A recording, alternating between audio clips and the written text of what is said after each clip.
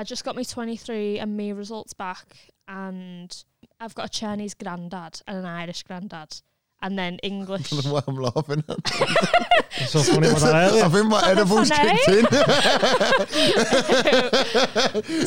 I took one just at the start of this podcast. And you know when you're like, this ain't shit. And then the minute I heard I had a Chinese and Irish granddad, I was like...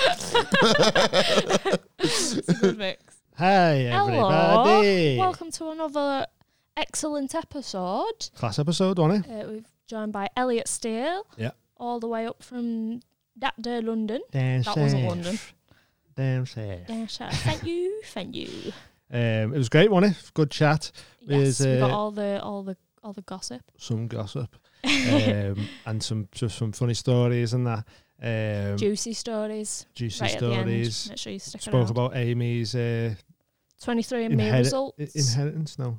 Genetic inheritance. Genetic inheritance. That's exciting. You'll hear all about that.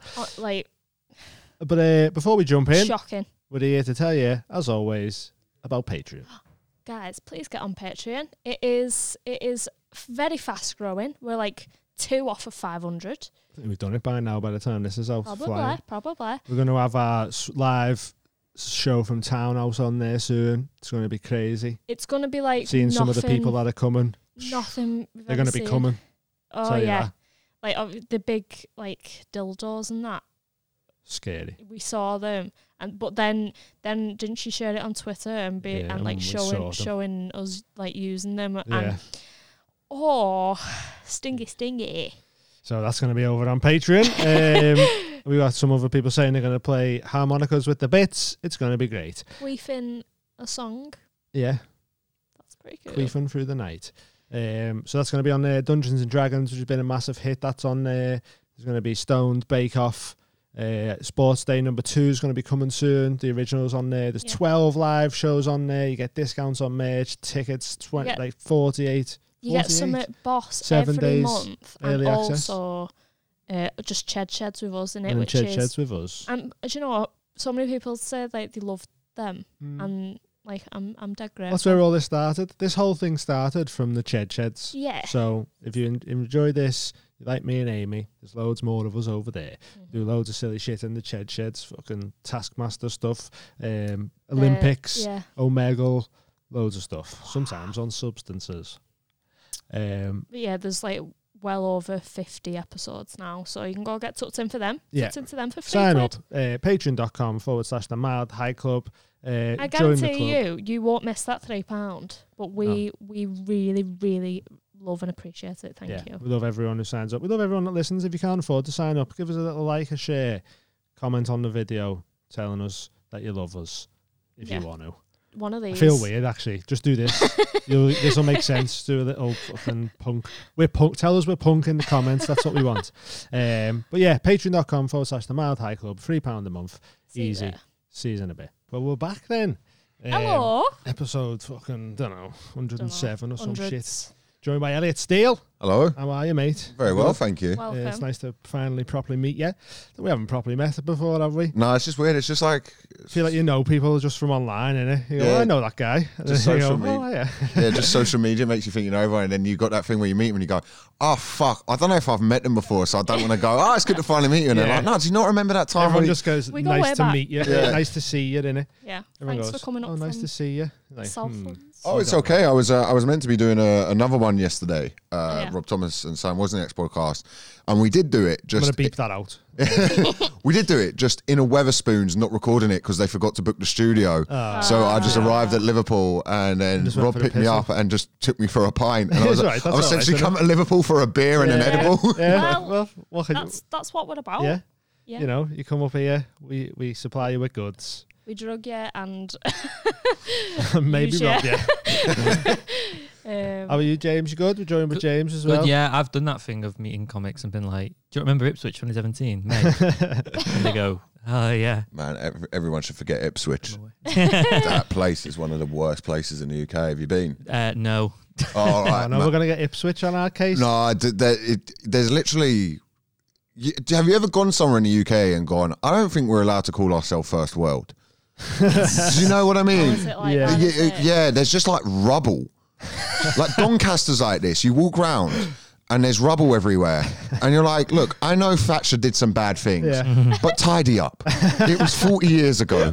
Like clean it Just up. move the rubble. Yeah, you don't have to have the rubble there. And in Doncaster, they want to talk to you about how they used to build trains there. Yeah. You're like, when did that stop? And they're like, 1912. And you go, so for over 100 years, you haven't found a new... Left the rubble. Yeah, St. Helens is a proper shithole, isn't it? Yeah, it's a shame, isn't it? It is, yeah. There's full of hideous people. I'm glad you said that. If I had said that, you would have fumed. But I'm glad you said it. Say it. Usually, that's the Wirral, right? St. Helens. No, St. Helens is St. Helens. So it's it's Merseyside. Manchester. But it's sort of in between Liverpool and Manchester. It's where I'm from. It's where Johnny Vegas is from. Right. Cameron Jones. Yeah, it's other people. It's like the gooch between. Yeah, it's the gooch of... I have a mate called Neil who's from there. Yeah. And he played like professional rugby or rugby league for them. And he was like, every story he's got is like a story where you go, you shouldn't be... He was like 40 and one of my dad's mate would tell me a story when I was like 15. And you know when you're 15 and you go, you shouldn't be telling me this story. This isn't appropriate. You do weird shit with poo. Oh, everything. Like I've never told understood. I'm so happy this comes up every time. Because ages ago I went, rugby lads are into weird shit. She was like, you're just saying that because they're from St. Helens. I was like, no. You've got a problem with everyone from St. Helens? I went, no, rugby lads do weird shit. So every time rugby comes up, I'm like, did they eat poo? Yep, told you. One time, unanimous. A plane flew over and he was like, I reckon that's why people in St. Helens are stupid because of the chemtrails. And I was like, you're stupid. You're so stupid. It just affects St. Helens and nowhere else. It's just a flight path. It's just so many planes come over in a day. Do you know what I mean? But it was I love that when local areas have like a conspiracy theory. Like there was one in Crystal Palace that aisle 7 of Woolworths was haunted. And there was another one. There was a what? Sorry, can we go back to woman? That? Just some woman who used to work there or something? No, they were just like, there's also, they were like, there was a woman. I had a friend who worked there and they were like, yeah, aisle 7, like it's haunted. Yeah. I'm like, so they don't go to aisle 6. Murder, wasn't there? Some prices got slashed. Hey, Amy's done a gig and she's here with bits now. Yes. I was just thinking to do that thing on elevators where they don't put like a 13, do they? Like that's the thing. Yeah. They don't have a floor 13, so that just doesn't have an aisle 7. They just get rid of 5, it. Well, I don't even. I can't even count anymore. 5, 6, 8. That's what I was trying to say. Yeah. Wow. There was another one as well that there was this rapper Sneakbo got chased into McDonald's and turned into a cat. Sneakbo. And that was a huge rumor in London. That was like he like does juju and black. What? That was brilliant. Sorry, no, that was fantastic. He turned into a cat. He turned into a cat. That's insane. Wow. What animal would you turn into if you was a rapper who ran into McDonald's? Depends what I was being chased by, innit? A gorilla. Yeah. I reckon a gorilla. Imagine it's turning into a gorilla. Or something that can fly away. Oh, you're in McDonald's. A griffin. That causes chaos. That. Lion/eagle. Is that what a griffin is? Also a cat that's like, there's a cat at McDonald's. Yeah. You know, like that happens in shops. There's like a cat that just hangs out. Fuck off. But if a gorilla just took a Big Mac and went, cheers, mate. yeah. Insane. Be in the news, wouldn't it? Yeah. So how did that one come about? Because like people who were there... The area's full of fucking morons. The people chasing him went, hey, where is he? Oh, there's that cat though. That must be him. That's what happened. It's just South London, like about 10 years ago, was just... sorry. No, sorry, I was just... It was just quite a wild, and it still is. Like, have you been to like South London? No, I've not really been to London. I've only been like once or twice, just a little mooch round, and then didn't go many places. It's great, but so there's this thing like if you walk outside of Brixton Tube Station, you never know what you're going to be met with. Oh, okay. And it will just be someone preaching at you. My girlfriend Darcy, when she first moved there, was like, "Oh my god, it's so vibrant," and I was like, "Give it 6 months." Yeah. And then it just came like, "I fucking hate that train station," and it just mad people there all the time. Chaos, actual, just insane chaos, just outside it all the time, and whatever time of day. So it's not like a thing where you go out, Saturday, it's 1 a.m, it'll probably be full of drunk people. Whatever time of day you go out there, something mental is just going on. I feel like going there just to see. It's great. Like a tourist attraction. Do you like living down there? Oh, I love it. Yeah. Yeah. I don't know if I'd like it. I know people think Londoners are stuck up, and we are. Yeah. We are, but there is reason for it. So people go, "Oh, you're not friendly." And the reason you're not friendly is because on the tube, you'll one time have been friendly and then someone will have tried to stab you. So you go, I'll probably just keep myself to myself here. But if you go, you know, in some... Cunts everywhere, we know that. Yeah, and because it's a denser population, just by sheer numbers, you're going to get more cunts. But if you go to a park in the summer, people will be sat around drinking, having spliffs with each other, get talking, chilling. That's fine. Yeah. Nice. But it's just when you're on a tube as well, you don't want to talk to people. And you can't because the sound of the tube is echoing around. And you've got to fucking get a seat as well in it. And you're like, fucking, so many people, you're like, I'm spying seats and all that. If you talk to people on public I mean, do that transport, anywhere, it's weird, isn't it? Yeah, get to fuck. Yeah. Not allowed. That should be a rule, like, next to no feet on seats. Yeah, don't talk to anyone. But I find in the north, there's this more of a thing of, you know, if you go into a shop, people have a chat. And a little bit of small talk and that. I can't stand that. I hate it when someone in front of me is having a chat. And I'm like, can I just get saved and you keep talking? Like, can we just, like, can you just carry on this chat while saving me? Like, I don't mind. See, because I worked let's get me out of this shop. And we have to, like, do that. We have to, because you can't come across as you're trying to sell. But I remember, like... It's just so stupid when you're in a shop selling clothes, isn't it? Yeah. I'm sneakily selling you this pair of jeans. Like, what are you doing? Yeah. And then I remember just being like, hello to someone, and they just went, fuck off. I was like, I'm just doing my job. I kind of respect that. I flyed. I wish I could do that. I flyed someone in Edinburgh one time during a Fringe festival, and this bloke went to me, I morally object to comedy.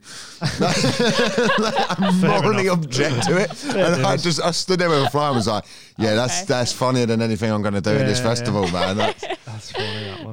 What's the hardest criticism you've had? What? Sipping the tea there, fucking hell. What's the worst thing anyone's ever said about you? I'm sorry, this smells weird. This smells weird.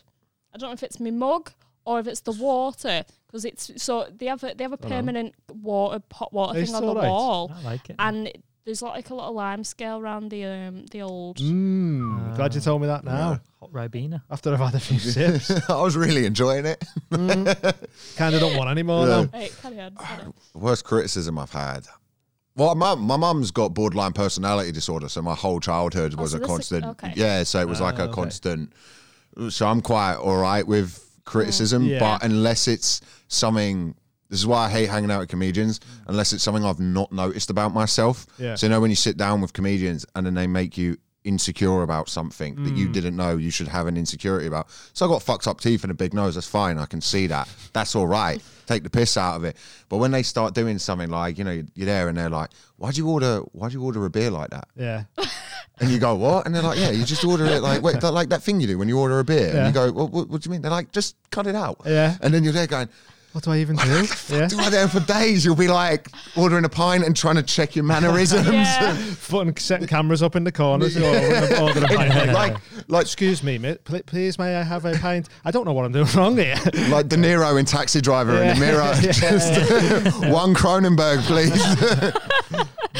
Yeah, I remember working in retail, someone being like, why do you stand like that? Because sometimes I'll stand like this, so like a little T-Rex. But that's just like that. It's just my natural stance thing. I don't know. Yeah, and I've learned I'm very weird from podcasting as well because, you know, everyone's told you. Yeah. Comment sections. I didn't realise how bad it was until I watched it back. But yeah, what can you do? It's who we are. Yeah, watching yourself back. Just monetize it, baby. Get used to it though. What? Like, get used to watching when you're doing podcasts so much, you get well more used to like your own voice and how you look and that. In it, because when you first start stand up, the first one you listen back to, you go, I don't sound like that. Yeah. Who's that talking? And then it is. The more it goes on, you get used to it. Because your own voice is like ricocheting in your head, so it sounds different when you hear it in yourself. It's just bouncing around in your head, isn't it? And I didn't realise how ridiculous my accent was coming out of me until I watched myself, and I was like, I generally a bit in my head went, what a cunt. And I was like, oh wait, that's me. I didn't, you know, because like where I come from Ford Heath, like it's the accent basically everyone has, or Croydon anyway. And then when I got into stand up, like, you know, that's another thing I noticed about myself as well. I say like a lot when I'm thinking. I think, that's just another thing. Listening back to myself, I go, why? That's of all the words in the world to use the most. That's the one that I've chosen. I know, yeah. I get stuck on that as well, though. Like, and I say fucking instead of he uses it like a comma. Yeah. But that's at least cool. At least you're swearing. Like's just like. Yeah. What's some Croydon slang? Do you have? God. Or just? It depends. It sort of differs from bits to bits of South London. Oh yeah. So, not just South London, but North London. Like I think there was a point where people in North London said dizzy, and it just never got to South London. And what does that mean? I don't know. They just used to say it, and we just used to be like, well, how would they say it? Use it in a sentence. Oh, are you dizzy? Or it would just mean like, if you're doing so, are you dizzy? Oh, like, are you mad? Yeah. Kiddlehood. Yeah. You dizzy blood. Yeah. And then everyone in South London there was this sort of amnesty of we're not using that. But there was a year where "say no more" was you could say it about anything. So it could be like, I spilled my tea earlier. Say no more. Oh, my mum died. Say no more. Like it was used for everything. And it was a year of skeen. Everyone kept saying skeen, which I hated. Never heard that one. So that was like, if someone was lying, they would say skeen. Oh. You Google weird. So they'd say. slang. So they call it by saying skeen or saying your. No, they'll just say skeen. So if somebody said something and you'd be like, "Oh, skeen." You call skeen. it. That was the. Yeah. I've dropped so much of the slang that where I went to school and was using, because just coming out of me with my mullet and started it's just ridiculous. It's, and borderline racist as well. So what made you decide to get a mullet?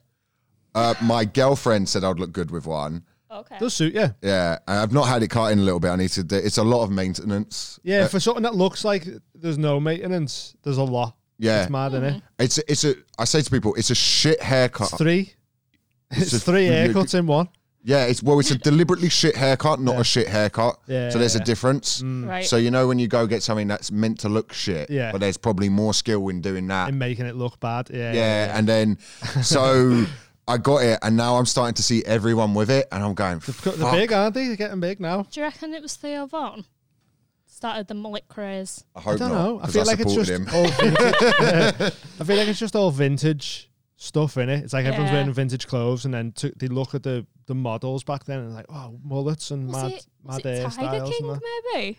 That might have helped, yeah. Is that who inspired you? Yeah. No, I just basically do what my girlfriend says will look good, but now she hates it because loads of other people have it. So I wonder what's next for you. Oh, I don't know, probably some mohawk or something. No, she's quite. She'll hate me for saying this. My girlfriend's Tory. She's never voted Tory, but she's a Tory. Okay. If you know what I mean. Tory mindset. Yeah, she's from the countryside. Okay. So that's just. So you think she was a Tory, but she's not? No, she's not. No, she is. Yeah, she wouldn't vote Conservative, or if she did, she'd lie about it. Okay. She'd at least have the grace to say. So she's not a Tory, but you think that she was? No, just how some things are just Tory.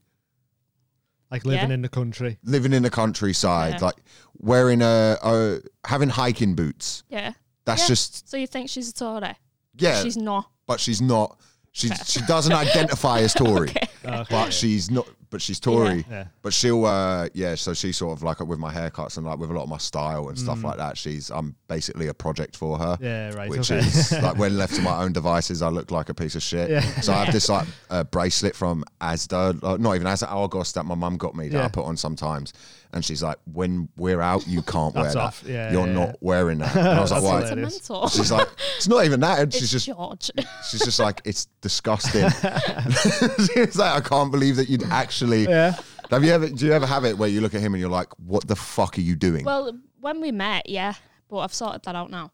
Same things happened with me. I think, Elliot. I think, unbeknownst to myself, I've been manipulated on the inside for my outfit choices. Yeah, but you look way cooler now. It's fine. Yeah. What slangs have you got there, James? Got a top 10. Go ahead. Let's see how many of these are real. These aren't. Okay, number 10. Coming in at number 10, bevy. Oh, bevs. Oh. This is short word for the word beverages. Yeah, we got that one. Usually alcoholic. Most often beer. 9, gobsmacked. This is a truly... Are you messing? That's not slang. This is a truly British expression. Gobsmacked means to be utterly shocked or surprised beyond belief. This is English, not this necessarily... This is from 1950s. This is from tandem.com. A new word on the street. Said, this is... They were gobsmacked, I say.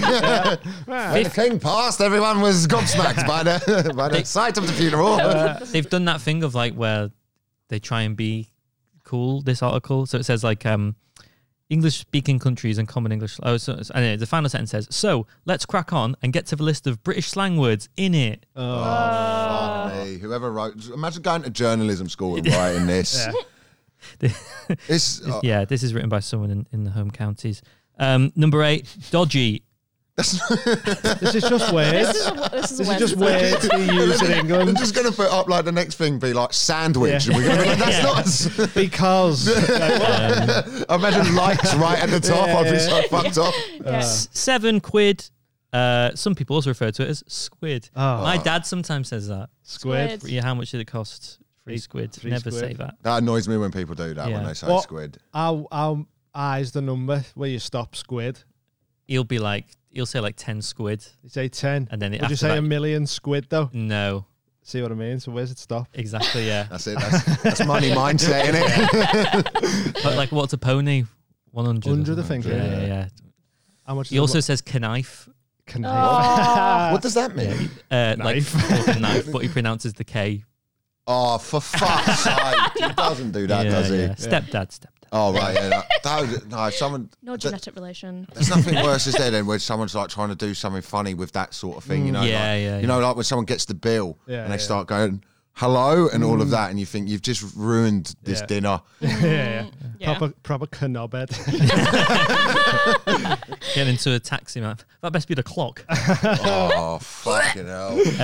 Number 6, trolleyed / plastered. I've never heard someone say someone's trolleyed.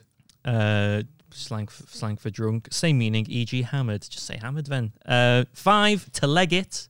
To leg it? This term means to run away. Yeah. Usually from some trouble. Oh, no, you just said it like to leg it. Yeah, because I'm from St. Helens. Oh, yeah. To leg it. See chemtrails. Number 4. Number 4, daft. This list's daft. This is all. The explanation behind this is bonkers as well. Used to mean if something is a bit stupid, it's not particularly offensive, just a mildly silly or foolish piece of UK slang. This feels like someone had to hand something in and they had like a month to do it. And then the night before just went, fuck. Sounds like my dissertation. Number 3, bonkers. Not necessarily intended in a bad way. Bonkers. So what they've done is they don't want to do anything that like might be deemed. So they, like if you went like, oh, that's mental, that. Yeah. Like, oh, we can't say that just in case. Gotta say bonkers. Number 2, lad. But that's like a Scouse thing, isn't it? Like everyone says lad. Yeah, lad. Yeah, lad. Yeah. Did he say it like Manchester and that as well? Or mate. Or sometimes love, I think. Listen, mate. Yeah. Listen, pal. Yeah. Listen, bud. Yeah, London, because I say bruv. Bruv, but that's just London lad. Yeah. Ah, that's cute. Bruv. We need a female one. People say sis, but I don't like that. Because the cis white male. Yeah. Reminds you of the patriarchy. Yeah. Trying to be feminist. Yeah. Let's think of What's one. number 1? Drop one in the comments for a female one, and we'll all start using it. Yeah. Number 1. Fucking hell. Number 1 is bloke. Oh, God. Bloke would be the American English equivalent of dude. It means dude. No, it wouldn't. Bloke is not what you say for dude. Bloke, where's my car? What are you on about? It's not the same.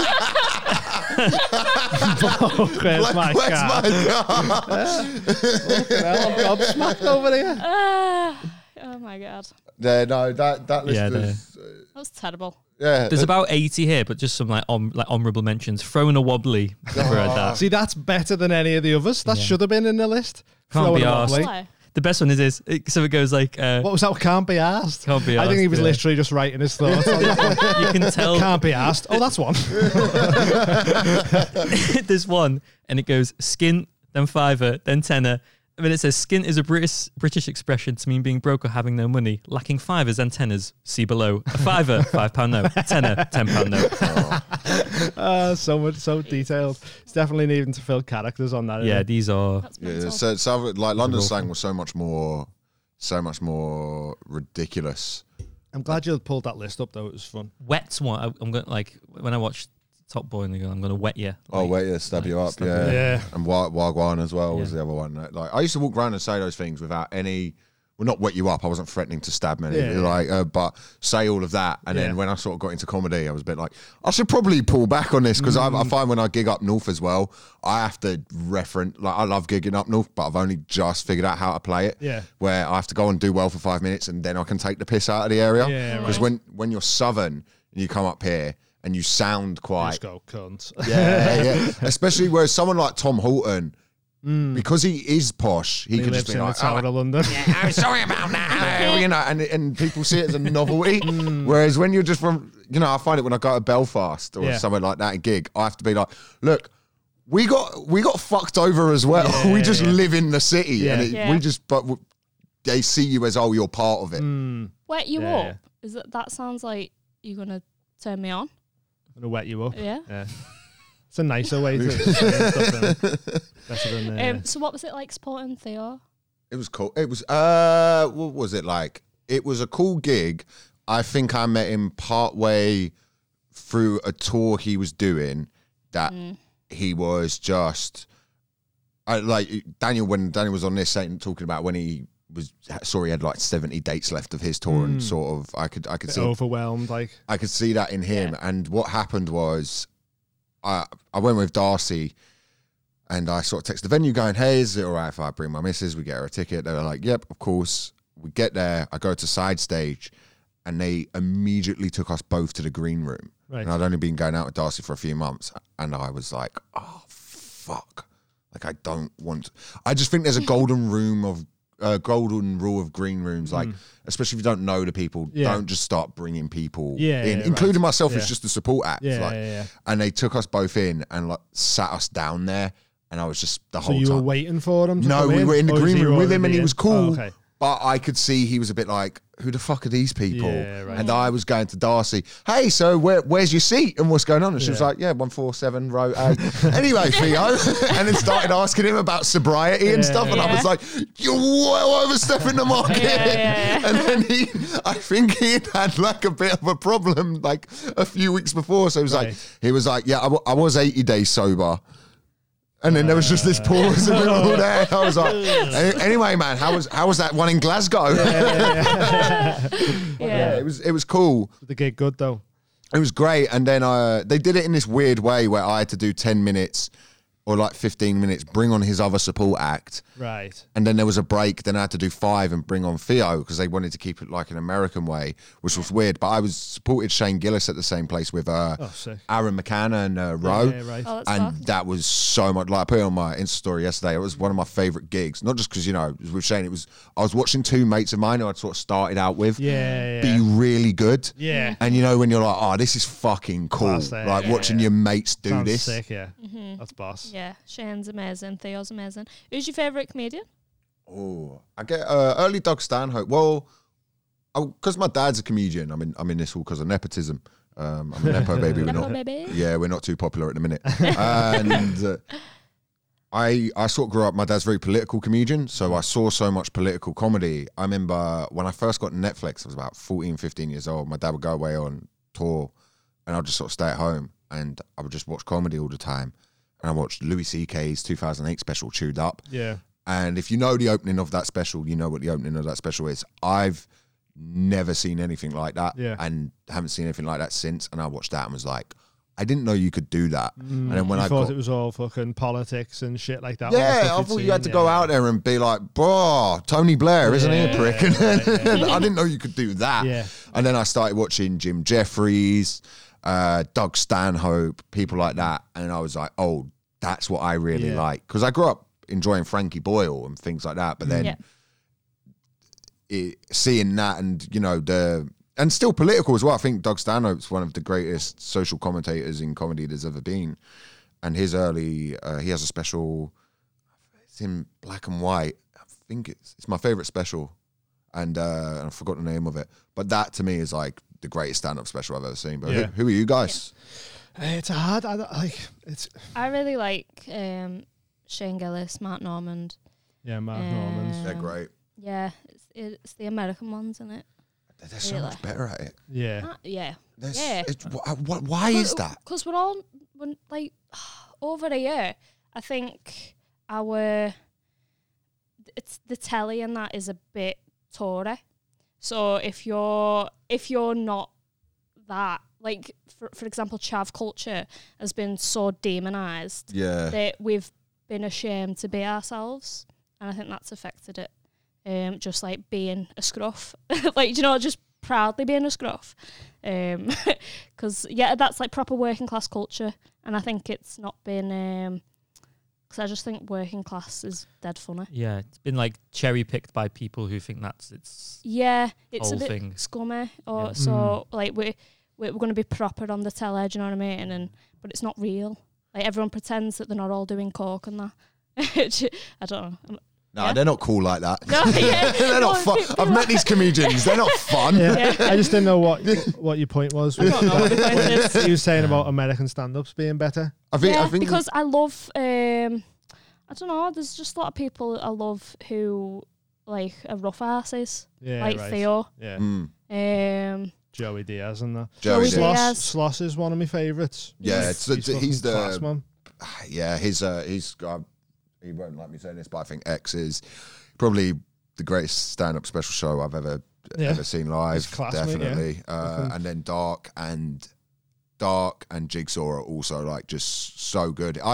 He was the first person I saw do a show where he took club level hit rate and applied it to what would be deemed as the Edinburgh Fringe model. Yeah. But I don't think he did it like as a deliberate. It was just the way he worked. The way he done stand-up. And the way he did stand-up was so good. I remember first, seeing him do those, I was like, oh, fuck. Yeah. And that was again, I'd probably put him in one of my favorite. Oh, he's definitely influenced me like more than probably anyone else. Yeah, he's class.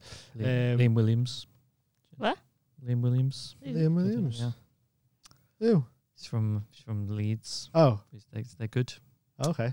I think I know Liam Williams. Yeah. I don't think he does stand up anymore, but he had this series on BBC Three called Ladhood that was that good. It's amazing. Oh, right, okay. But I wish more people would watch it. It's like a smart in-betweeners. Yeah. It's really good. Oh, right, yeah. Like we talk about working class culture, it's sort of from the point of view of a middle class lad trying to fit into a lot of like working class culture. And it's really well done. Yeah. He's an exceptional writer. I also don't want to derail this podcast and sound like an absolute freak, but are you in the coveted London five-a-side? Yeah. I think you play football with like my hero, is Ellis James. Yeah, I know. Yeah. What's he like? he's a good winger. Because I've heard him mention it. I've heard like you only be mentioned like this thing where like it's not this coveted five-a-side. It's just in Elmer's End, and most people can't be fucked to come to Elmer's End because it's a bit. There's no tube near it or anything. Yeah. So I think people think it's a lot more like insular than it. You just join an email list, and then if you can play, you can play. It's not. But yeah, Ellis was on the circuit. Ellis was just getting off the circuit just as I kind of got onto it. Right. There's this weird thing with the circuit where you come onto it just as someone's leaving. Right. So you gig with them a few times. You're like, they're great, and then you just never see them again. Yeah. That's bonkers that when you first start out and you're like, I wonder what they're doing now. And you're like, you look at the bill when you're on with them, like, what? Oh yeah, it's weird. Then it's just people who were starting out with you. Yeah. And then like 6 months later they've stopped or whatever. And you're like, oh, there's so many that started just like a few years ago with me who don't do it already. Do you know what I mean? Yeah. I've already fucked it off. Like got my second gig tomorrow. Really? How are you feeling for it? Yeah, I just sort of want to get I want to know what my 10 minutes is, then I've got something that I know is good. That's a great play. Yeah, that's exactly right. Yeah. Actually, yeah. So I did 5 last week and it went well. And then tomorrow I'm going to do 10. And I'm just trying to so I'm doing stories about my life and stuff. But even that I think might be quite shocking to people to hear, because I slept on a man's couch for 3 years when I was 15. But people aren't used to hearing that. Do you know what I mean? Because that's what I was saying about working class culture isn't. I mean, maybe that's not working class culture. Maybe that's just being a hillbilly. You can't be like, it's like you can't have like Fritzl's daughter be on and be like, I was locked in the basement. Working class culture. No, you know how it is. Yeah, so I'm just through watching stand up, I know audiences can react a different way from women saying stuff to men saying stuff. Yeah, I've noticed that recently with the when you were saying you were going to do your first gig and that. Anytime I was watching a female act, anytime they do something dark, the audience would probably pull back But anytime a male act on something dark, it was either an ooh or a laugh, and that. Do you know what I mean? And all my stuff's gonna be bit gothic or it's just a bit heavy. Have a tinge of darkness. That's to all. It, That's who I am. Yeah. That's it, though, isn't it? That's what you just do you on stage, and then your audience will find you eventually. You've already got an audience, which is that's a weird thing. So my first gig, I had a fella come down from Accrington to see me. And then people coming up to me after the show asking when I was gigging next and stuff. And I was like, well, just let me have a shit on stage, please. I'll let you in private. So it's like a weird pressure. So I don't know, just like documenting it, I guess. Yeah, because it's a weird starting point. Yeah. But yours is probably a weird starting point because your dad. Yes, I actually don't like my dad's audience coming to see me. No. Very different comedy. Yes, very different comedy as they find out. And like I'm quite dark. I like doing sort of dark stuff, and I try to remain apolitical. I like arguing both sides on stage or just taking the piss and just trying to be funny. That's where you should be as a comedian, innit, really? Yeah. Being able to go both sides and like not really lean any sort of way on stage. Obviously off stage you can do whatever you want, but like be a Nazi who gives a fuck. But like as long as on stage you're like concise and in the middle. Well, Kanye's back on side now, and he watched 21 Jump Street. That's insane, isn't it? Yeah, he watched 21 Jump Street and was like, "Hey, Jonah Hill's funny, you know, them Jews, all right." And then just bonkers, isn't it? Insane, bonkers. There you go. Sorry, yes.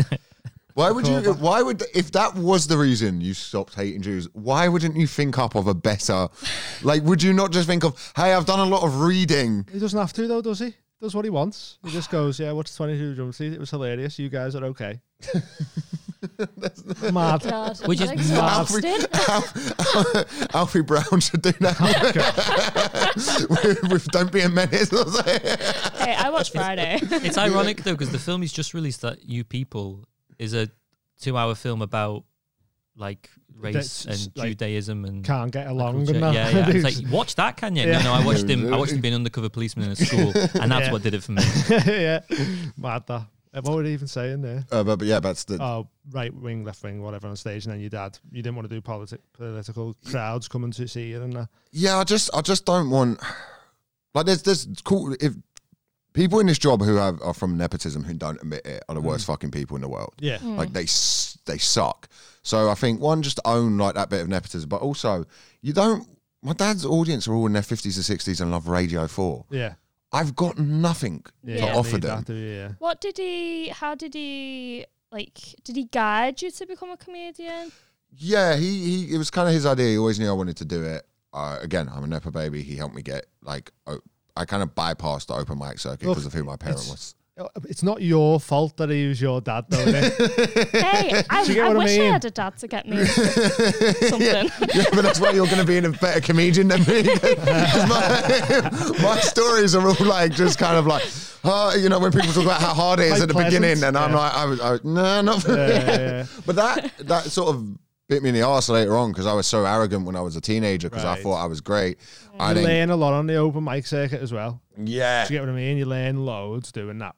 That way, but like yeah, and then I got too into partying and all of that because I was young as well. I started way too early. I was 16, right? Yeah, and that's a stupid age to do. What comedy. did you even write about? Like girls? No, no. Oh god, it's so bad. Like it was really, really bad. Yeah, it was all about.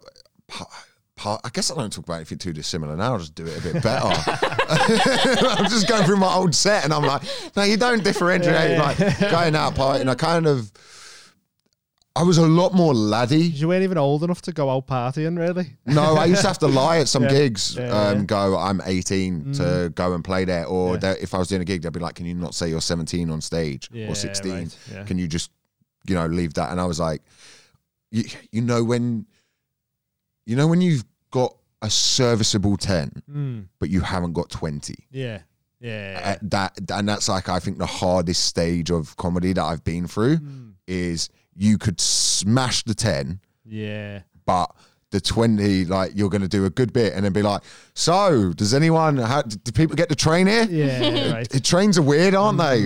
And that sort of padding. Yeah. Yeah, but no, it was, so having a parent in the industry was just like, it opens doors for you. It does so much more. Yeah. But what was incredible was how I managed to close those doors with my attitude. My person I do a podcast with BTEC philosophers, Michael Dewale, says he's never seen someone use nepotism so ineffectively. I may be a nepo baby, but I'm a bad one. Yeah, that's funny, man. But then, like, I wouldn't have been on roast battles if my dad wasn't. But he also wouldn't have been on it if he didn't have a son who did comedy. So we were both kind of there using our... It must have been fun, though. Oh, it was one of the best things I've done in my career. Yeah. Like, it was so much fun. Yeah, it'd be class. But like, working with my dad is a nightmare. Right. Okay. It's just I can't do it. Just two different people, like. Yeah, he's as well. My dad has always been a comedian before he's been a parent. Right. If that makes sense. Okay. You know how comedians are. Well, growing up with a comedian is fucking annoying and difficult. Yeah, he's fucking always everywhere while he's away all the time and shit as well. And like, yeah, you've got to go away to work and you're shit. You're a sole trader, aren't you? So you're your main focus. You have to work, innit? Otherwise you can't pay for the baby. Yeah. But then he, and I'm grateful of that. But then he, he's got that little bit of narcissism and stuff that we all have where the world is centered around ourselves. And I catch myself doing it a lot of the time where like my girlfriend will be telling me something and my first reaction is, how does this affect me though? Because like she'll be telling me something that happened to her at work and I just want to tell her, oh, I did this really funny bit on the podcast today, could you watch the clip of it and then tell me it's brilliant and how brilliant I am. I don't want any feedback that isn't you're amazing. And that sort of level of narcissism, I catch myself having it. So I grew up with that as well, which was so when I go to work with my dad, I find it quite challenging. Yeah, because the landscape of comedy has changed so much since he was on the circuit as well. Right. Yeah. It's a very different place now. Yeah, definitely. Yeah. It was punk when he started. It was all a very sort of underground style. Yeah, stuff, it was just like people in a pub getting up. There used to be this guy called the Iceman who just got up and melted ice. Pardon? Wim Hof. Oh yeah, I remember. Yeah, he just melted ice. Yeah, he just got up and he just put a block of ice on stage and got like a blowtorch and melted it. And then someone would just go on afterwards, and that was his act. Right. And that guy got booked. I'm spending too much time writing material, man. Dude, that person was booked for gigs. Did people laugh at it? No, people just sat there and watched him do it. There was no standard. That's insane. There was no like. It just makes the stage a little bit soggy. Yeah. That's mad. Wow. Well, thankfully we're at a better standard of comedy now. It's just harder to fucking do it now, isn't it? Yeah. What was Sloss's stag like? Yeah, it was great. I went to Vegas. Vegas was fun. It was a good fame of yours, like, wasn't it? Yeah, there was like 22 of us or something, and which was great because a group that big can't be led. Really, so you will kind of end up fucking off and doing different things with different people. So what are you doing? Oh, we're going here. Oh, I might go with these then. And But what we all want to know is what got cut out of the roast. There's been a lot of even this being brought up. Like if they find out that nothing got cut out of that roast, a lot was just stuff that couldn't. I think.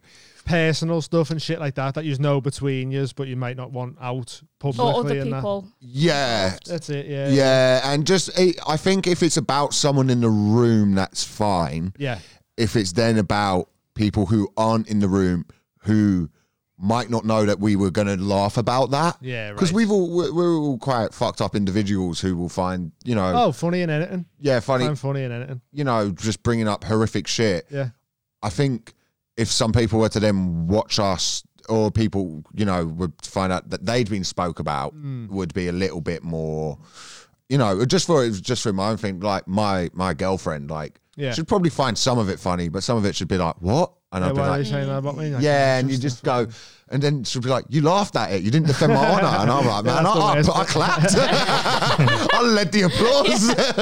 I said it. So was it an heavy one though, or was you? Yeah, Vegas is, you've got to go if you ever get to just do it. I went to UFC 200. No way. Yeah. Wow. So what was that? Adesanya? No, 200 Lesnar Hunt. Lesnar Hunt. It was meant to be Jones DC, and it got cancelled the day before. Fuck. It was originally meant to be McGregor Diaz. Fuck. And then that changed to Jones DC, Which is a better and then that changed to DC Anderson Silva. Oh, and is that the one where DC just lied on top of Silva for the round? Yeah. But we went for like the fight week and that. So great. We didn't go like partying or anything. We just done loads of UFC stuff. And just went to the conference. In the days, I just sat in the lazy river with a frozen margarita the whole day, and I went let's go watch people punch people's heads in. Yeah, it was class one. We also saw 193 in Melbourne, didn't we? Which was Holly Holmes Ronda Rousey. Yeah. No way, you were there for that. Yeah. Holly Holm has dined on for the rest of her career. Yeah. That was amazing. That was crazy, that one. Yeah, I was meant to be going to Usman Edwards a couple of weeks ago. Yeah. I do this thing for BT Sport, this like football show. And I was like, do you reckon you could get me tickets to it? And they were like, if you did some social media thing for us. And then like the week before they were like, it's not happening. And they told me they got me the press pass ticket, cage side seat. So I'd been like telling everyone at my gym, like, yeah, I'm gonna be there. I'm gonna and then I was like, no, they said I'm too dangerous. They can't have me there, you know. Like if I start shouting instructions, it might dictate the fight a little bit. I might win a belt. I promise I won't win a belt. Yeah. So yeah, but did you get into the UFC for doing, or did you enjoy it? It's the only sport I follow, really. Right. So like every Sunday. It's the only sport I'll entertain. Yeah. Because it's proper. Yeah, it's crazy. Proper stuff, yeah. But like every Sunday, if there's been one, I wake up and the first thing I do is I have a coffee and I sit and watch all the fights. Mate. I have to do it, otherwise I can't do anything because I can't go on my phone because it'll spoil it. Yeah. I can't do anything. I can't because I'm thinking about just watch them and get them on the way and then I've never carry on with known my day. him be dedicated to anything like he is to UFC. Like, that is his one true love. Oh man, I'm the same.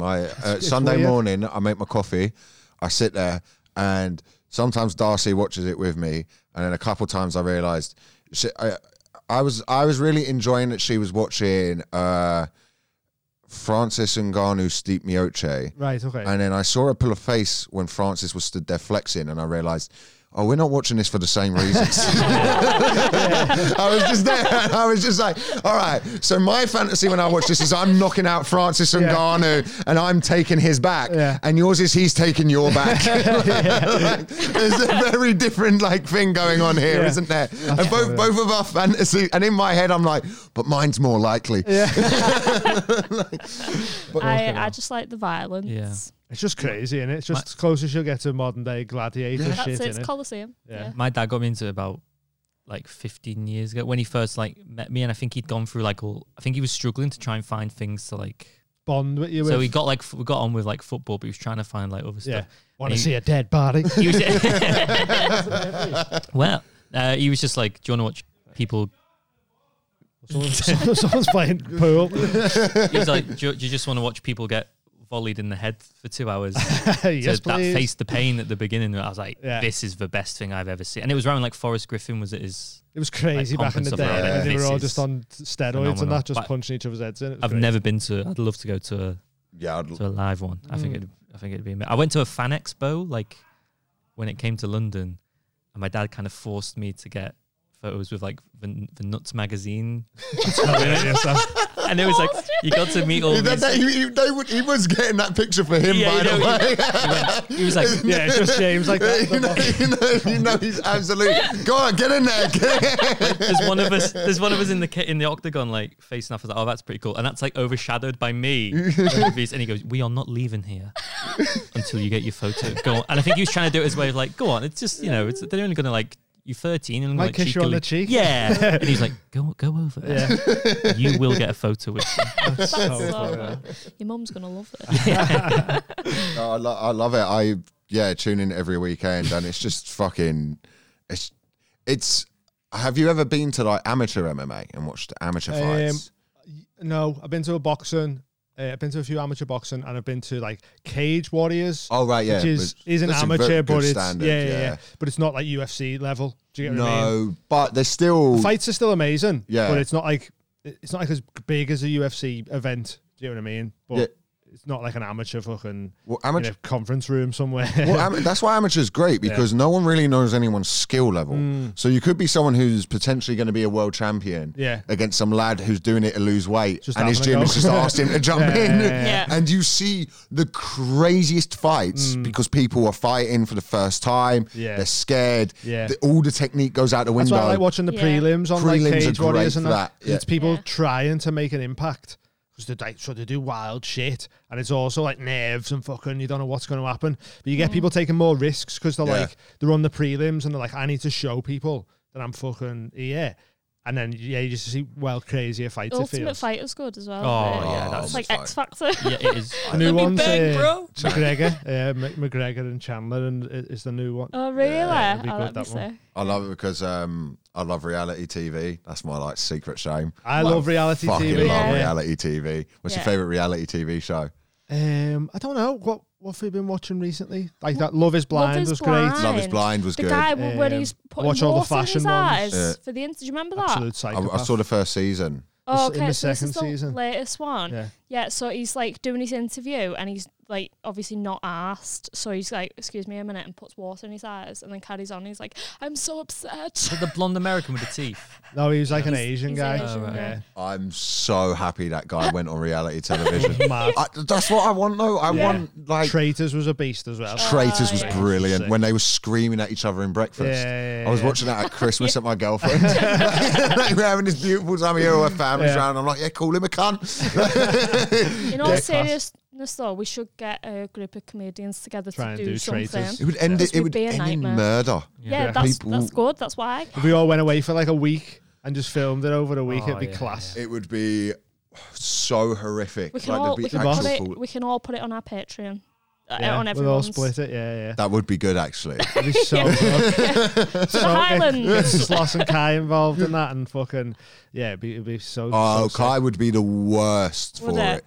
Yeah, Kai. I love Kai. Kai doesn't let things go that have happened 7 years ago that you forget about. So you'll be sat there and you'll say something, be like, oh, that's like that night in that Brewdog when you sharked around and you didn't realise you were doing it. And you're like, what? And he's like, yeah, do you not remember? And you're like, do you keep a list on your phone, you fucking psychopath? He's very attentive, Yeah, he's just very like... He doesn't seem like he would be, looks like though. He's not paying attention. Well, really, he's in his head just listing everything. He just drives home just like saying it all to himself. That's funny, that. Wow.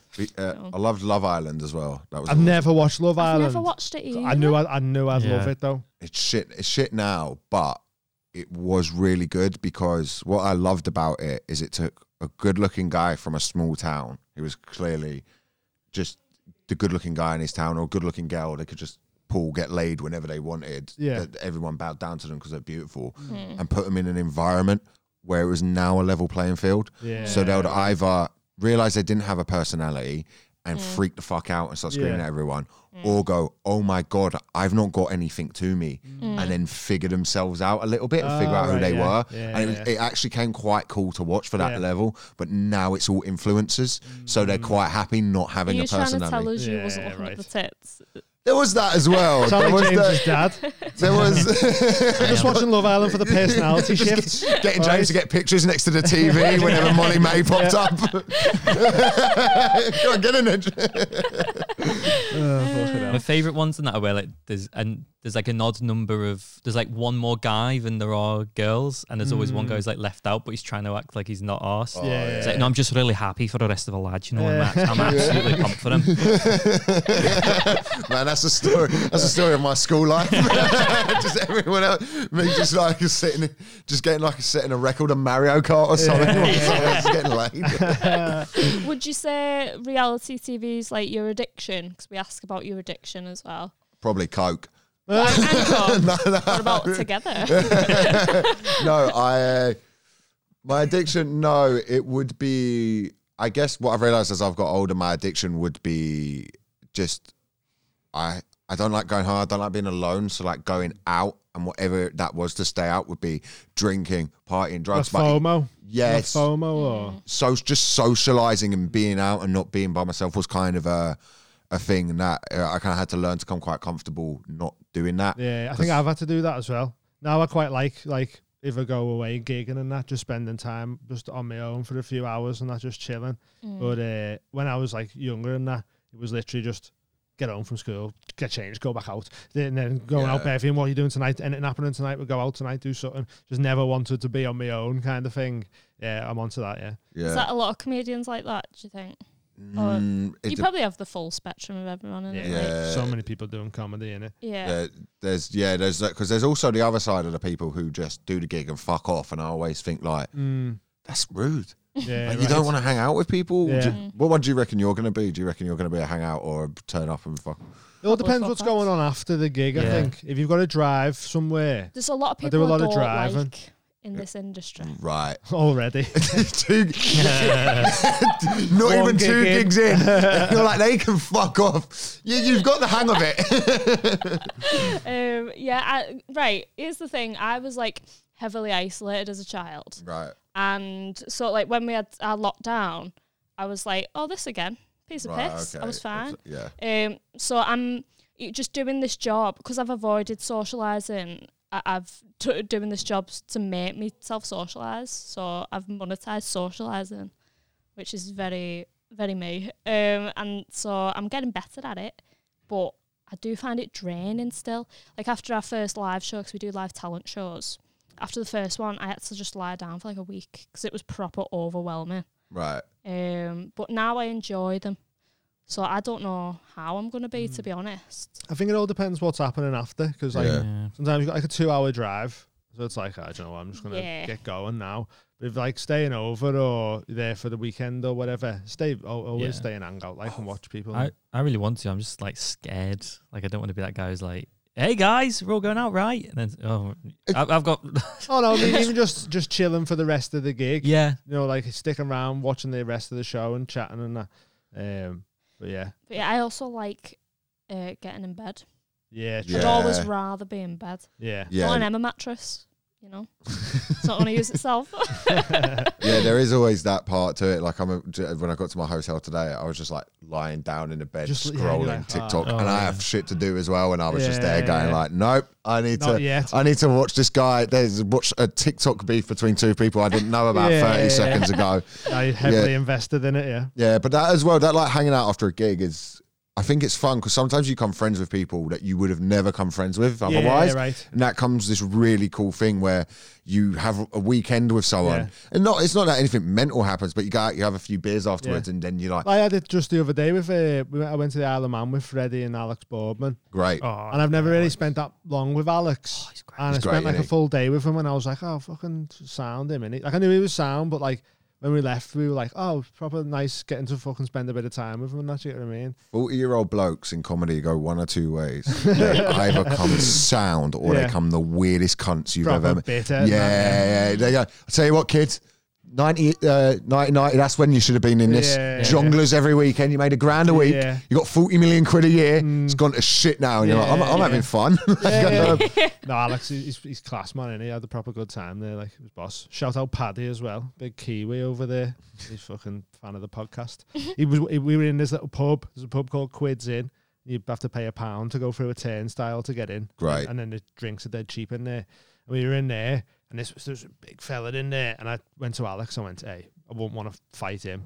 Like, he'd be a fucking nightmare to fight. And next thing, he's a fan of the podcast. And I wasn't. And I was like, I'm fucking made up. You're on my side. And then kicks off me, because he was massive. That's such a bloke who watches UFC thing to do. Walk into a place here, guy, and be like, oh, he'll be a fucking handful, you know. Because you still train, right? I don't still do, but I used to, Yeah, you did. You were all right, weren't you? I don't know. It depends who you're going with, innit? Yeah. So, like, with my mates and that, one of my mates who I used to work with always used to try and fight me. Just to see how long he could last, because he didn't know anything, so it was a piece of piss for me. He was strong, but I'd just wait for him to get tired and then go, uh-oh. Well, so it'd just be a matter of time. Like, Elliot, is that when after we finish our gig every week. Sometimes if I say goodbye to him, like, "Oh, come in, he'll give me a hug," and he'll slip a double underhook. Every time. I do that with my missus. I go, "Oh, double unders." I gotta give her a hug, and I'm like using gable grip or something, and I'm You there. can't show affection. You must strangle. No, I don't think she knows I'm doing it, but I was just like, and sometimes I do it, and it's like thought comes into my head, and I'm like, she has no fucking idea. I just go little squeeze there. I can't do anything. But yeah. Sometimes like we're cuddling and I'm slipping like I time. pretend like I'm in half guard. And I'm like, oh, if I went into there, she was having sex going. But yeah, I always do it. Like, look at people. If anyone's got cauliflower here, I'm like, fucking stay away from him. I've started. Usually they're the soundest ones, though. Yeah. People who can fight usually don't start fights. So if there's anyone fucking being a knobhead, most of the time, you're like, oh, this guy doesn't know how to fight. He might have been in fights. Yes. But he doesn't know like how to properly fight, if you get what I mean. A lot of the time. Have you been in a fight? Yeah. Yeah. I've been in a couple. I was in one in another week, a few weeks before I went to Vegas because, as I was saying outside Brixton Station, I thought I'd edit this part of the story out. This guy pushed a guy in front of a bus because he owed him 40 quid. Oh, shit. Like, started attacking him, so I took him like and was like, mate. Yeah. And it just went. So I threw a leg kick at him and just walked him down, and then someone talked him away. That's right. and like pulled him away, and the guy was like, it was so funny because it was so South London. This guy was going, brother, look how he's walking you down, you know. like it was so South London. He's like, look at you, bro, you in. Like, it was so South. And then I walked back and Darcy was pretty shaken. She was upset. And I was like, not tough or anything. I just grew up in Croydon. Like, I've not been in many fights, but I've just seen a lot of random acts of violence. Like when you go out in Croydon or Thornton Heath, it's a bit of a weird area like that. So I was just a bit like, oh, you know, that happens. And I'm not going to lie, a little bit of me was like, is she not going to acknowledge the technique of the latest? Am I not, you know, like, is she not going to put a mic in front of my face and I get a call out and have a crackhead?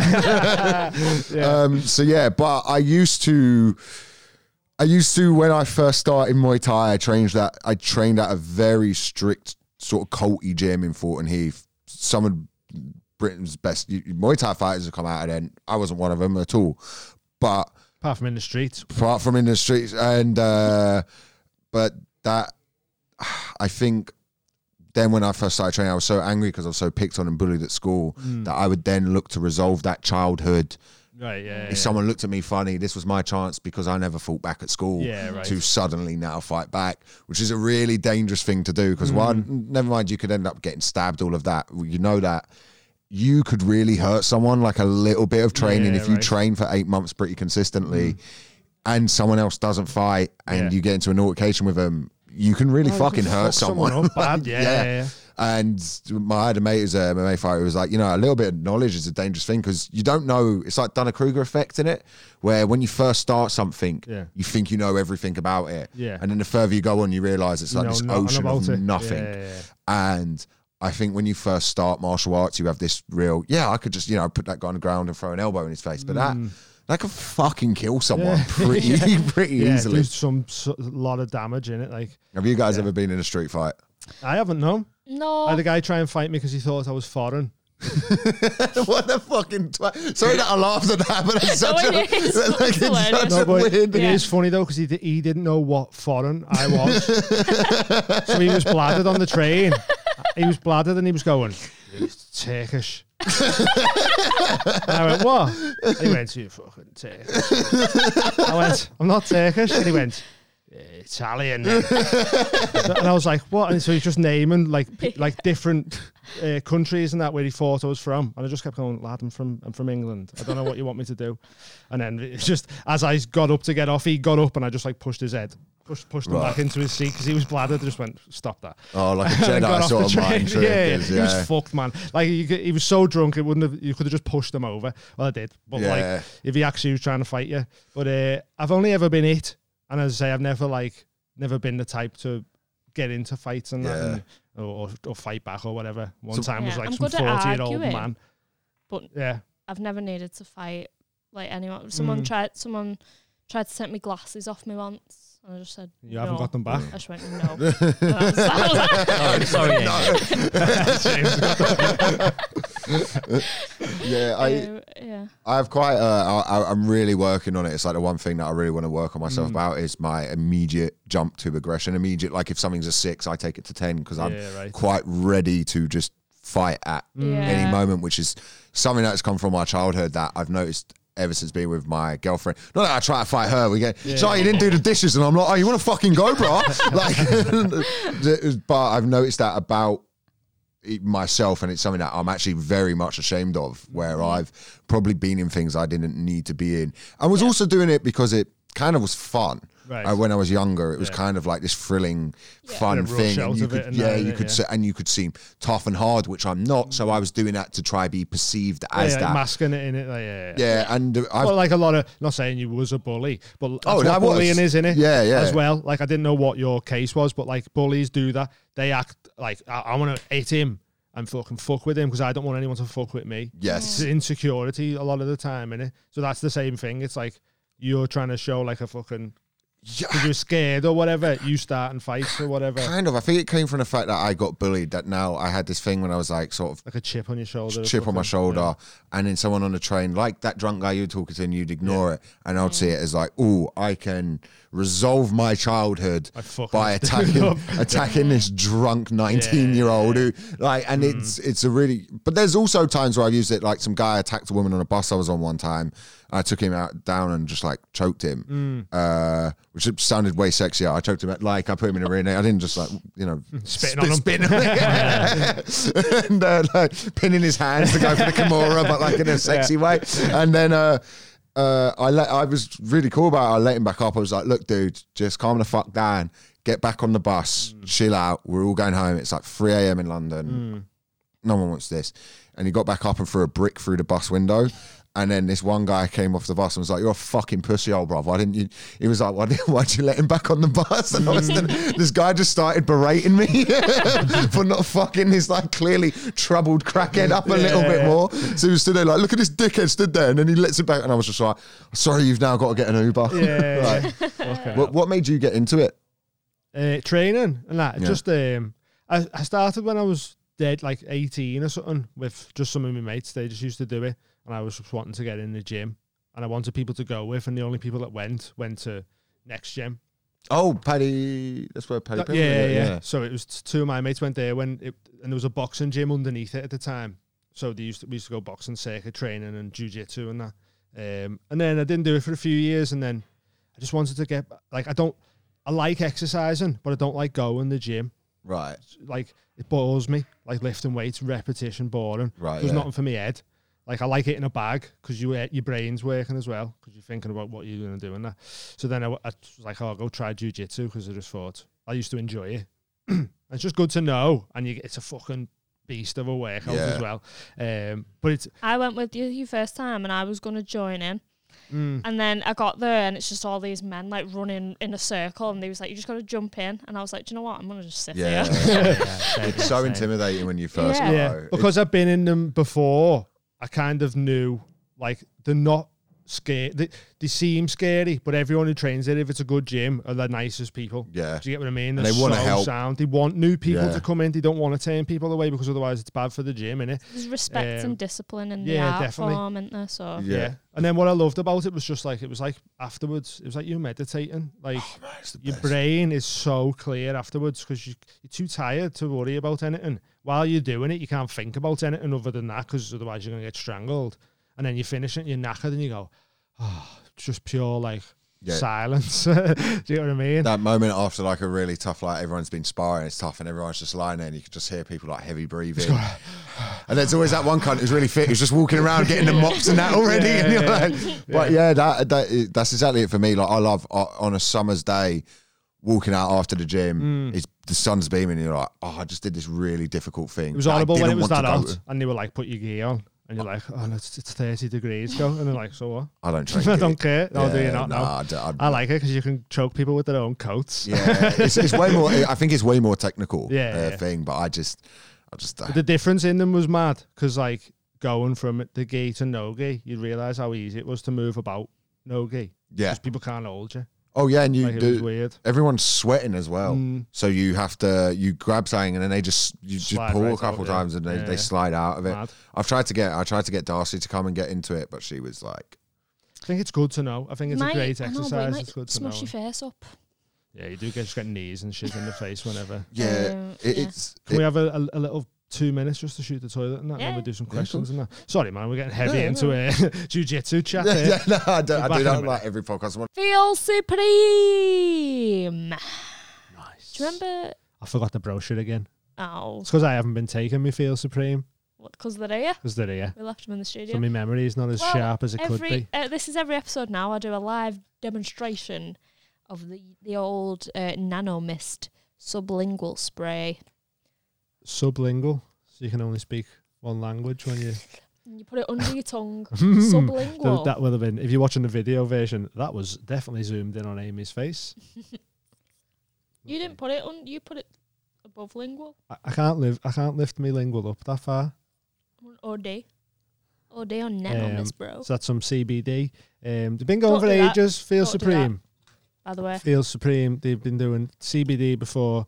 A lot of people were years and years ago, seeing them advertising it around. Local brand in Liverpool, sound people who run the company and that. They're just trying to make you feel better.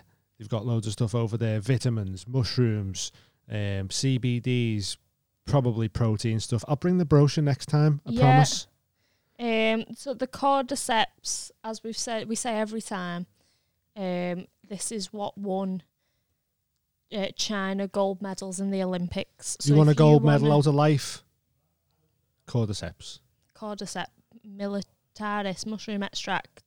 But do not exceed recommended daily dose. But China did, and they won 4 golds. They might have won more than that, but that's what they were on. It's good for your lung capacity. Lion's mane. Enhanced absorption. What's it good for? Supports memory, focus, and digestion. It's also award-winning, that lion's mane. Award-winning. Award-winning. Do you want me to do a live demo of this? No, because I don't think you're meant to do it that way, are you? Why? Can you just put it in your mouth like that? I mean, I do drugs, so. I know, yeah, but it might taste horrible because it's like mushroom liquid. So there we go, live demonstration. It's like we're doing a bush tucker trial. Like alcohol. Oh yeah, because it's in alcohol. Yeah. I don't think you can have that, can you? Organic in alcohol, purified water. Yeah, but can you break down alcohol? If you no. take enzymes from no, I don't think they do that. But yeah, so there's loads of stuff over there. If you use the code TMHC15, you get 15% off. You just watch me get hench in my head and my intestines. Lungs and my intestines, and it's all good shit for you over there. Fast. They offer if you go over there, you're supporting a local business, do some good stuff, trying to make you feel better, trying to make you feel supreme. See? What's the code, Dean? TMHC15, 15% off. Nice one. Feel 15% better. Riverside, motherfucker. Get yourself some. Bye. Bye. So, I just got my 23andMe results back, and I revealed them on Patreon first, of course, because Patreon, they pay us. But I'll tell you guys now. So I basically, because I've got a Chinese granddad and an Irish granddad, and then English. I don't know why I'm laughing at. It's so funny what I I think my edibles kicked in. I took one just at the start of this podcast, and you know when you're like, this ain't shit, and then the minute I heard I had a Chinese and Irish granddad, I was like, it's a good mix. But because I didn't know any of them, so I wanted to properly make sure that I was, because I say... Otherwise you've said some racist shit. I say Chinese things a lot. And yeah, so I just wanted to make sure I was allowed. And I am. So I found out that I'm 30% Chinese, which is weird. I'm a third Chinese. Like I was conceived in a menage a trois or something. 30% Chinese. That's weird, that, isn't it? 70%. Usually you think it'd be quarter, wouldn't it? It should be 25. But and then I was thinking, was like someone's genetics shite, and then the Chinese genetics strong, and Supreme. it's like So it's there was some Taiwanese genetics yeah. and the Chinese, Yeah. and now you call part of it like it's the one China part, but then when you go to America, you have to recognize 5% of yourself as Taiwan. Amy Taipei. But I've got a nan who she died young, and like her head was on sideways, and What? her head was on sideways. How accurate is this thing then? It's pretty accurate, isn't it? I mean, no, wait there. She didn't, on her results, it didn't say your nan's head was on sideways. Oh, no, yeah. Because that'd be insane. I would love that. I'd love it if they just started rattling off. My nan's head was on sideways. That's weird. It does say, it says like 50% chance of dandruff. It says stuff like that. Right. That's just as there was some in your thing. So it also said I'm 1.4% French and 2% Neanderthal. Mad. Oh, Which a means lot of I'm Neanderthal. more non-human than I am French. Which is insane. Yeah, 0.6% more. Wow, it's mad. So Yeah. And Neanderthal, it said that I am 61% more Neanderthal than the average person. So somewhere down the line, Amy's granddad shagged the Neanderthal. Or got shagged. Or got shagged. Yeah. So what was the dominant? So it's 70% white, and then I think I was mostly Irish. Okay, yeah. Because that's what come up at the top, and then 30% Chinese, and that was a mixture of mainland, north and south. I'll have a look, shall I? Can't remember. Have you done one of them? No, my mum, like I was speaking about, my mum's mental. And when I was So's mine. when I was like 7, my mum never knew her dad or anything like that, or any of those sort of relatives, which probably played into the mentalness. No, but I mean, like you really played into it, and then so my mum does this thing where she'll just make up a story of where part of our family's from. So when I was like 9, she decided that we were from Pakistan and Japan. So I went into school and told everyone, like, oh my god, like to the Pakistani. This was why I was worried that I wasn't Chinese. Because you'd started telling everyone. No, because everything She told said. us that she was Chinese, so she was like, I might not be. Oh, Yeah. fuck. Right. So then I was like, oh, turns out, like, you know, come it's Salam Alaikum, brothers. How's it going? and then like 3 years later, my mum made up that part of my family died in the Holocaust. And I was just sat around at Christmas like, okay, one, that's a horrific thing to do, but what happened to this Pakistani side that Those Japanese Jews. Yeah, no. And like, I was just like, you can't just make that up. But then I was like, she's mental. Like, do you know what I mean? Like, you know, when someone just does something mental and you go, you can't, and then you go, just fuck it. Yeah. What are you gonna do? Yeah. I don't know if it's it's do one. Imagine if you come back and you was Japanese. just came back and my family died in the camp. How did they know this? Right. So it says like 16.2% North Chinese and Tibetan, and then 12.8% Southern Chinese and Taiwanese. And then I'm also 2% Scandinavian. But you're more Neanderthal than you are Scandi. Yes. Well, no, same. Oh, The okay. exact same. So maybe it was a Scandinavian Neanderthal. The abominable snowman. Fucking hell. That's Looney Tunes there. I got excited to say it. Yeah, so that's mad, isn't it? Yeah, Are mad. you going to do one? I want to do one, yeah. I'll probably be like fucking 50% Neanderthal, me. I'd love it if it just turned out it was all St. Helens. There's something we can tell from the chemtrails and this thing. I'm also 0.3% Ghanaian and Sierra Leone. Yeah. So you can So say do you the reckon that M-word now as well. How many diversity quotas can I get on now? Yeah, actually, Neanderthal 0.8%. nights. Neanderthal comedy Your nights. second gig is going to be like a Def Jam set. I want to find out where my nose comes from. That's what I want to like. Just like, You know? do you reckon? Yeah, but where's she come from? That's, yeah. I think it's my That's the granddad. question. I'm going to guess. that it comes from. I've got quite a broad nose, and my dad was adopted, and turned out his natural dad was Egyptian Syrian, and then turned out to be a billionaire as well. It was insane. Like the whole thing was fucking crazy. Wow. My dad's like this mad socialist. No way. And then like his natural dad was like involved in like coups and shit. yeah. Like, mad stuff. That is mad. And wrote to him. They had a little email exchange and they were just both kind of like, anyway, man, good luck with everything.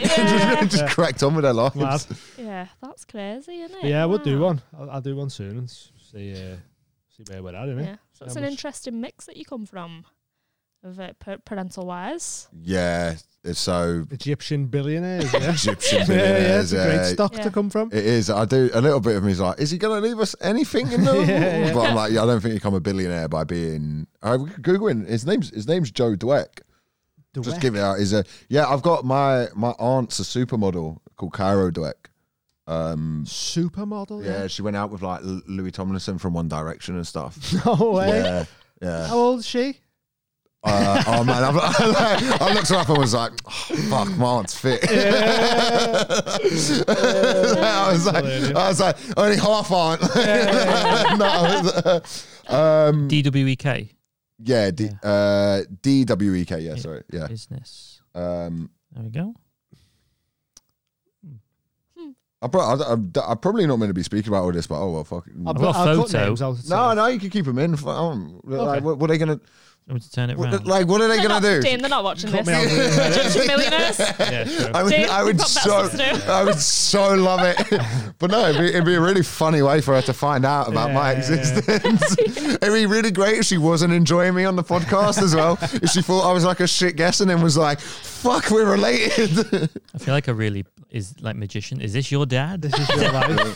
Yeah, that's him. Well, so is that your real granddad? That's my natural granddad. Yeah, wow. And he was part of like what's called the Mayfair set and stuff, which was all people in London in like the 60s and 70s who were the head of banking, tried to get part of the government overthrown and stuff, were obsessed with pirates for some reason. No way. I come from pirate stock as well. Really? Yeah. Oh, they pretended to be pirates. They were like obsessed with it. Oh no, my dad's cousin was a real pirate. What? Your dad was a pirate as well because he was the treasurer. Yeah, okay.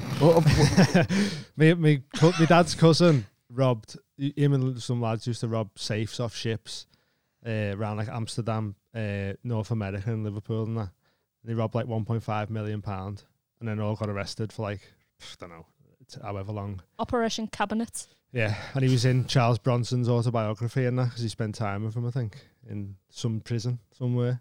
Oh man, your story's way cooler than mine. Yeah, I mean,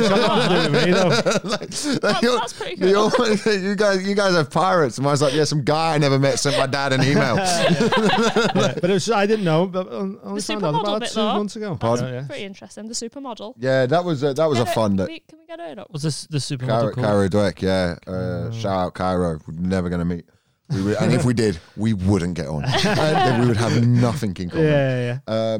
But yeah, that's insane. Mad, isn't it? He just told me out of nowhere. Like, I just went to see him one week. Yeah, he was like, that's her. She was. Beautiful. I think I thought she was older, and when you said she was seeing Liam, whatever, Louis Tomlinson. I think her mum's doing a lot of the heavy lifting. I'm not going to lie. Genetics. When you look at her family and then you look at mine, I think the mum is the big. The supermodel side is not through the dad. Yeah. Do you take after your mum more or your dad? Oh fuck! Hopefully neither. No, probably more my dad. I definitely have little influxes of my mum for sure. Yeah. But because she's got leg kicking strangers.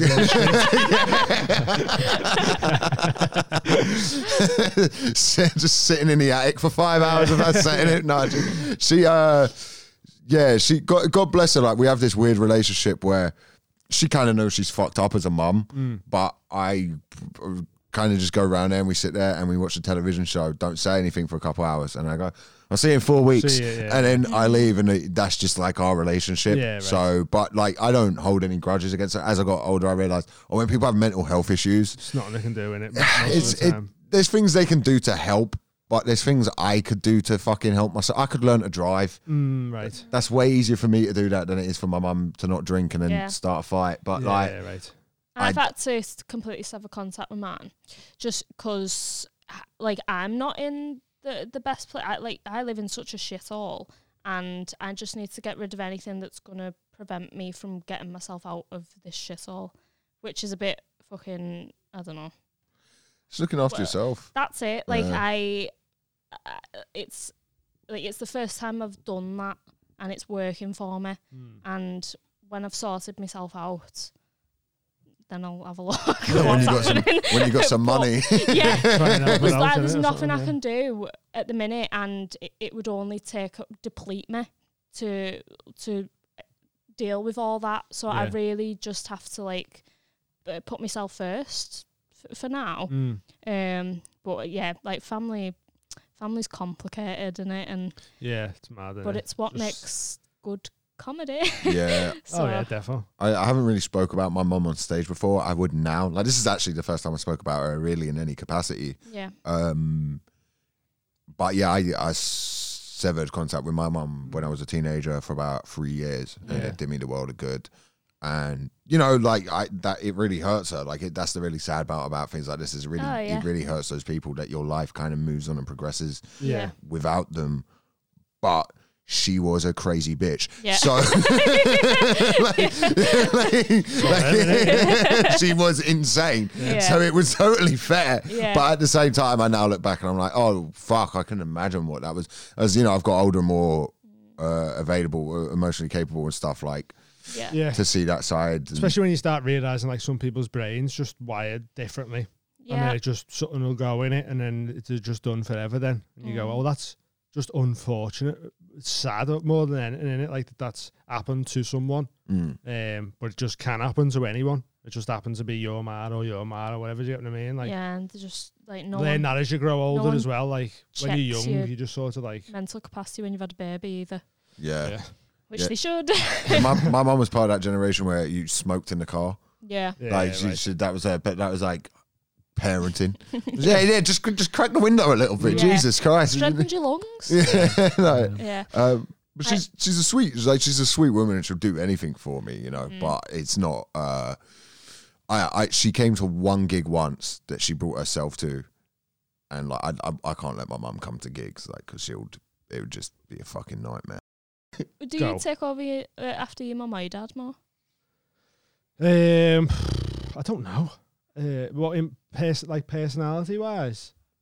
Or appearance? I think my dad more. If you look at older pictures of my dad, I say me and my dad and my granddad have all got like the same nose. I think big. Yeah, not too big, but it's a bit bigger than the average. Mine's quite distinct. Yeah. Should we do these Patreon questions? Yeah. Right. Ryan Boxall, hat question, but is it hard having your dad in comedy? Has it affected getting gigs, or has anyone not given you a chance because of it? Kind of covered that, didn't it? It was I wouldn't know if anyone's actively not give you a gig, not giving me a gig because of who my dad is. But I wouldn't know how I could find that out. Yeah. But I know... Yeah, there's times where people who are my dad's mate then assume they are my mate, which is always a bit weird when you're always a bit like, or they would start telling. But like my dad, it doesn't sound like whenever I speak to any of his old mates, it doesn't sound like he did anything cool. Like, I like to spliff every now and then. Yeah, and you're like, oh. That was Mark. He likes a spliff and a beer. And you go, oh, right. There wasn't like, fucking hell, back in the day. Cokey Mark. And no.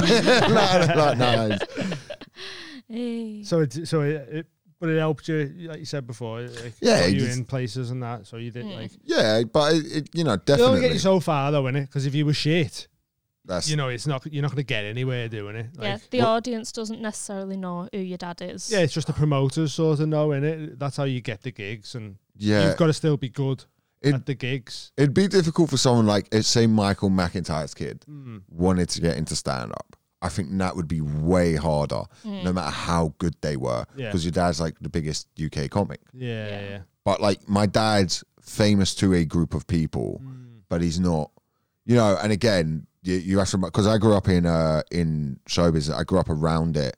I always have to remind myself of this. Most people haven't been on TV. Yeah. Most people to like being on the television is a huge thing. Yeah. Like this is massive thing. Yeah. And to me, that wasn't that big a thing because most people around my family were on the television in some capacity or did something in show business. So that's the biggest leg up it gives you, is you're aware it's a possibility. And once you're aware something's like a viable career, that's a lot of the work done. Because you don't get that in like a working class it's the mentality environment. It's like, I'd never be on there because I'm just this working class guy. Yeah. Whereas if you, like you say, if you brought up around it, you go, well, if he's on there, I can get on there. That's me dad. Like, you know, shit like that. And but it's just possible. It's a good mentality, That's why what you were saying earlier about like the way the industry is and stuff. The reason it's a lot of posh people is because the thing that private school affords you, I didn't go to private school, but like I know a lot of people who did, is it affords you confidence. It affords you like this mentality. That's what you're paying for.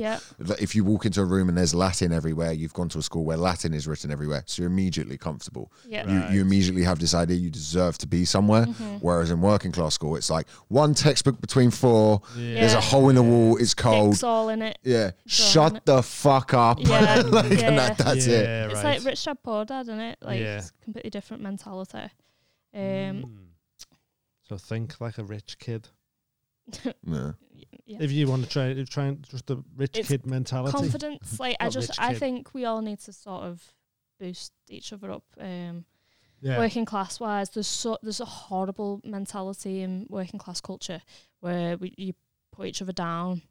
And I don't think you see someone doing well and any good. Someone that you like the crab in a bucket analogy.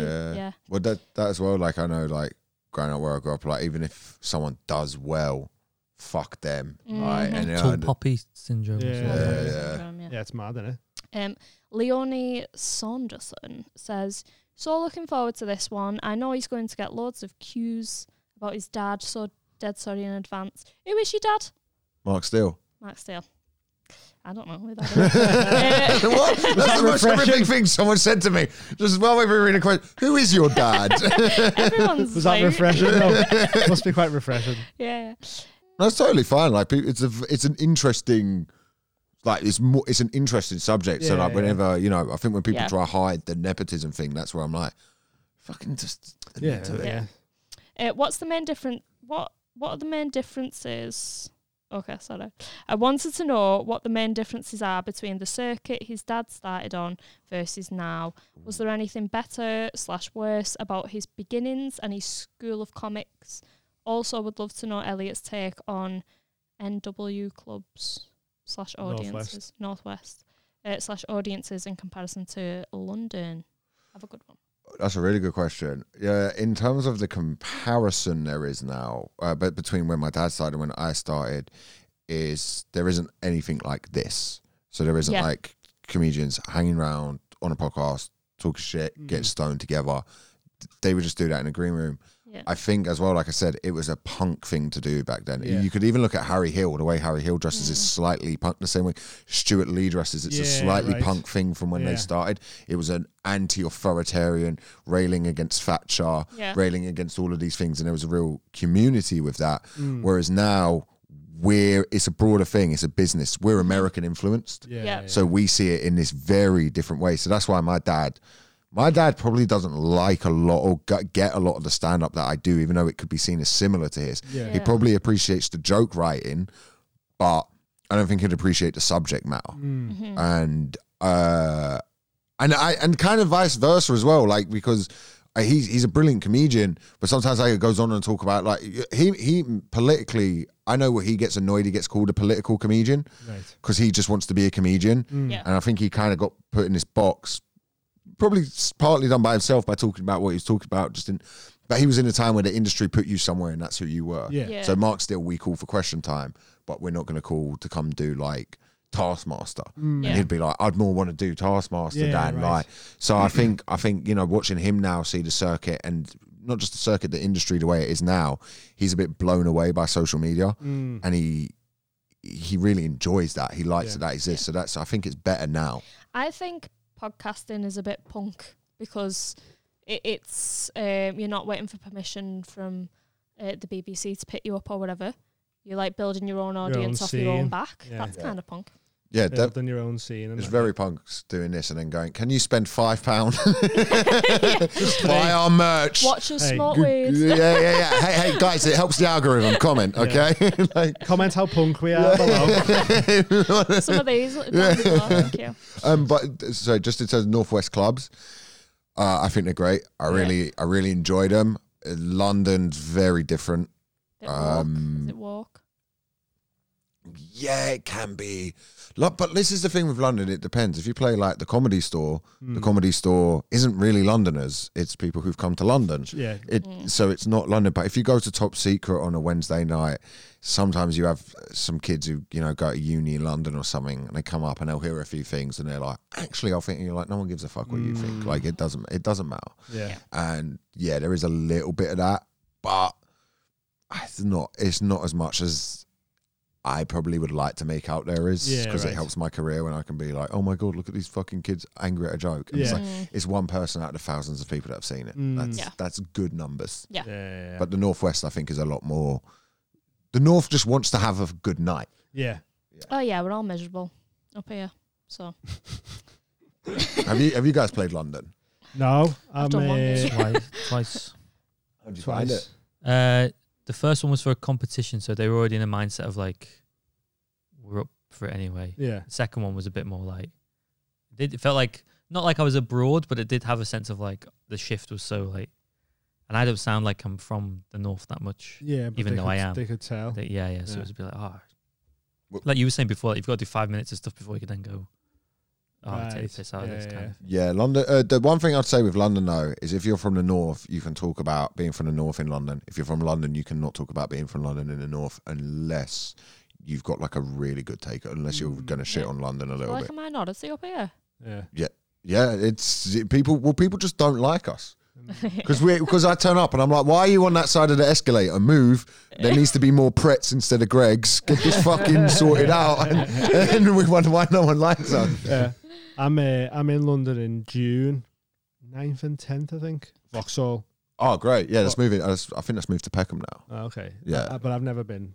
You'll love that. So we're going down that way. Yeah. Taking the dogs. Yeah. Oh, you'll love it. It's the gigs are good. Yeah. Like you'll do it and you'll just realise it's especially those kind of gigs, it's just kind of people with a bit of money, but not like huge sums. Yeah, it's just like they're just, they got money to go do a brunch gig or something. They're looking for something to do in London that isn't just like go to Soho or something. Yeah, right. Yeah. I'm looking forward to it anyway, see how it goes. Yeah. Like, see what happens. Might get a viral clip out of it because I offend someone. That'd be good.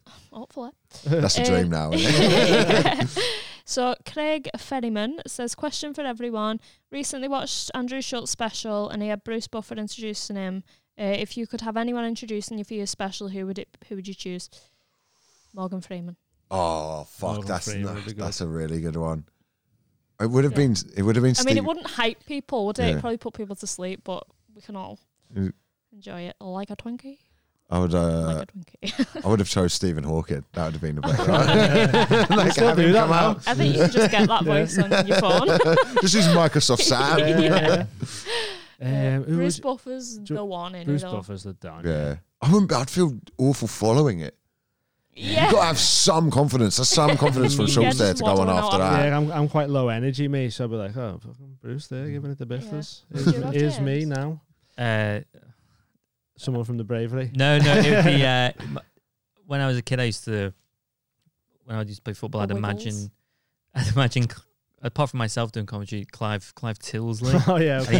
he was like my hero as a kid, a little bit, because of like if I wasn't picked to play football, I'd sort of watch and like commentate. Oh, is that why you're so good at commentating now? Like, but you'd have to bring me on like he was commentating on. So he'd be like, up the stairs, this is interesting. Alan! And then I'd walk out and then... just go I don't believe it. You couldn't write it. Yeah. That's my favourite bit of football commentary. You could not write it. And you're like, someone wrote Star Trek. They could imagine. He scored the goal. It's football. Seth MacFarlane be good as well. Seth MacFarlane. Oh, you could get a lot of voices. Yeah.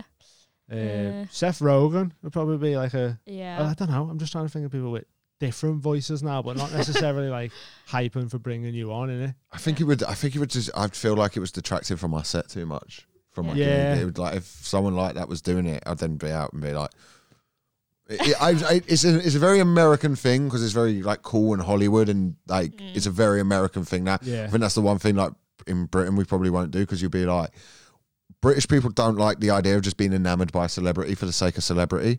Like Dave Chappelle and Chris Rock and Aziz Ansari dropped into Top Secret. I wasn't there for it, and they were on stage like it was New York, and they all got on together and started chatting. And like it's a London audience, and people it's a UK audience. And people are like, "Fucking tell a joke, mate." Like apparently, I got a bit like I could. I think it was a bit similar in Liverpool as well. Really, like people were sort of just because they just spoke for like 2 hours or something, and then every now and then like a bit would start forming, and then they'd run the bit out a bit. But I think a lot of people were sat there going, "It wasn't that funny." It was just like mad to see.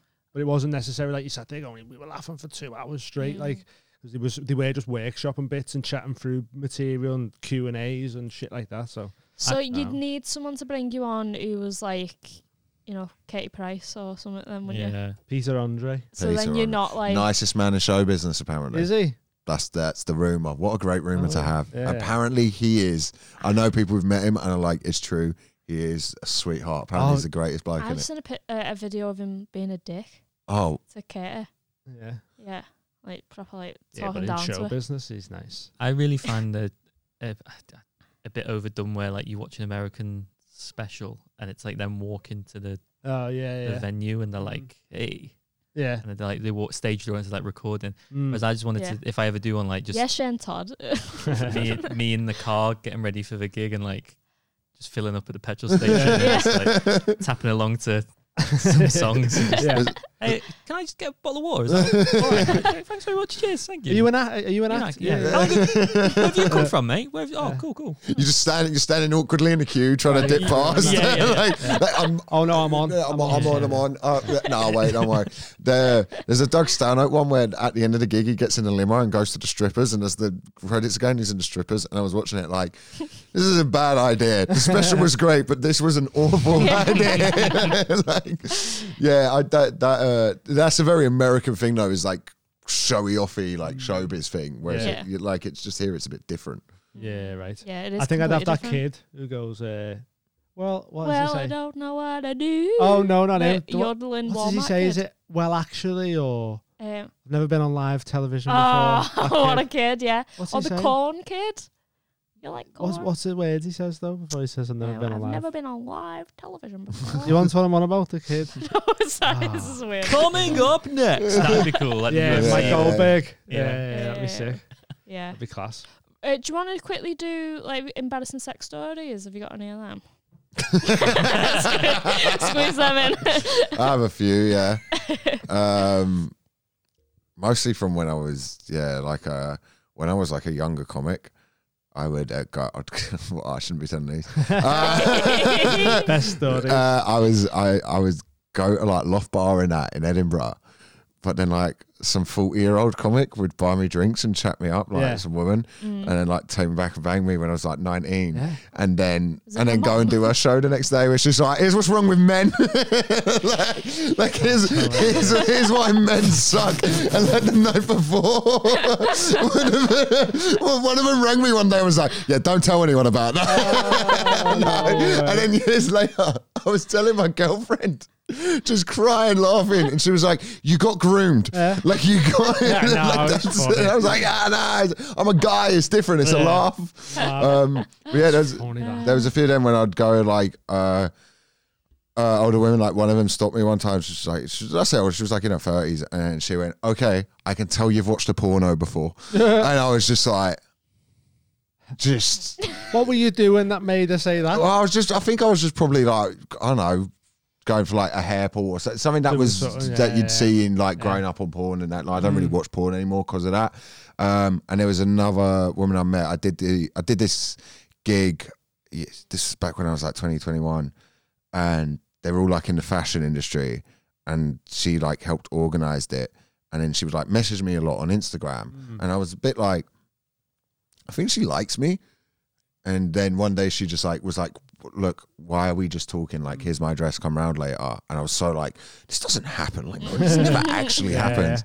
And I went round there, and like I said, when I was like 20, 21, I was an arse. I was so cocky and confident, right? I went round there, talked a good game, we had a few drinks, I went into the bedroom, and I'd say I lasted 2 seconds, and that's generous. And like the disappointment of like afterwards, where I was just the talk and the big game. Yeah, and just sat there and like just trying to make chat with this like, and I was like, anyway, we got to it, and it turned out she was like writing a sex book. Right. And she was like, so yeah, I wanted to include a chapter about like fucking a younger guy. Yeah. And I was like, it's not going to be a chapter. Like, it's at best going to be a couple. Like, I'll be like, with thanks to, just in the back of the book. I'm dying to make a, is that how you got into Sarah Pascoe's book? No, you can leave it in, man. That's cool. Yeah. She fucking wrote about it. No, that isn't how I got in. I got into that book because I joked about on a podcast talking about like soliciting a sex worker. And because she, this is the weird thing. I really like Sarah. We've hung out before. Yeah. Always had a really good time.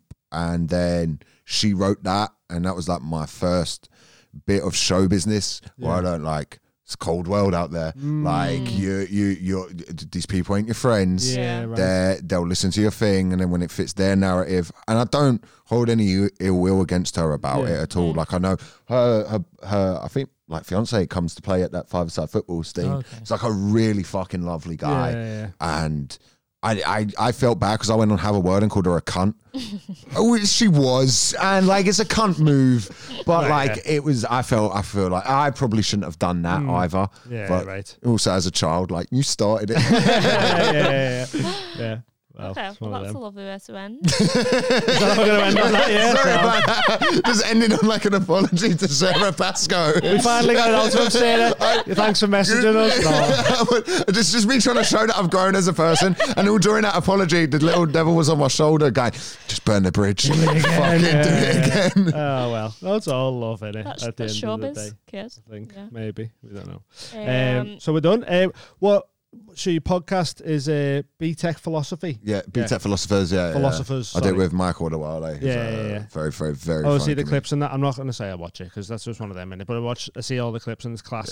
Everyone says that to you. They go, oh, listen to your podcast. Well, I've seen the clips. Like, just say you watch. Don't say you don't. Say you don't listen. I'm fine with that. Yeah. There's a lot of stuff going on. It's so rude of me to demand people to listen as well. It's so arrogant. Go on, quote it.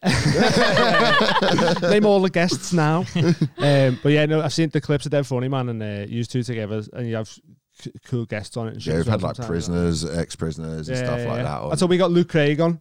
Oh, he was on ours. He's fucking amazing. Yeah. You've seen the clip of him talking about getting stabbed, and we're like, get that guy on. Oh, Luke's such a dude as well. He's such a good comic, But next time, if you're ever both up here, we get you both on. Fuck yeah, man. Would love it. Mike can't do weed whatsoever. Oh, okay. Like he really... Or maybe when we're in London, we might be able to do... Come down. Come jump on ours. Absolutely. Come down, and we'll all get stoned. And I'm watching Mike stoned is so funny. One, like you'll see it. He just can't. He's autistic, innit? So like his brain just can't handle It just starts doing maths or something or whatever. Sound. Thank you so much for coming. Oh well, thank you. Where can people find you as well? On Instagram at Elliot Still, and on Twitter at Elliot Still.com. Any specials or anything? YouTubes and stuff like that. And I'll be doing the Edinburgh Fringe. I'll be putting live dates up at that. I'd love to have people from love this podcast to come see. Yeah, sick. We'll be up there as well, so we'll see you there. And James, anything going on? Shipping forecast? Yeah, every Tuesday. Me, you, Callum, and Amy this week. Tomorrow. Yeah. Bunch of other comics. Come on down every Tuesday. It's good laugh. Good lineups. Sick. Free drinks. Not free drinks. Drink deals. Don't say that. Deals on drinks. Free entry. That's all I was meant to say. And then podcast, guys. We're getting lovely... there. We are getting there. Sorry. Are you still? You still got your podcast out? I've recorded an episode on the weekend. Right. 2024. Here we come. Yeah. Next Olympics. Keep an eye out for that at some point. And nice one for coming down, guys. Thanks one for coming on. Appreciate it. Thank you. Good time. We're gonna go to hot water now. See how that is. See you later. See you later, everyone. Nice one. Bye.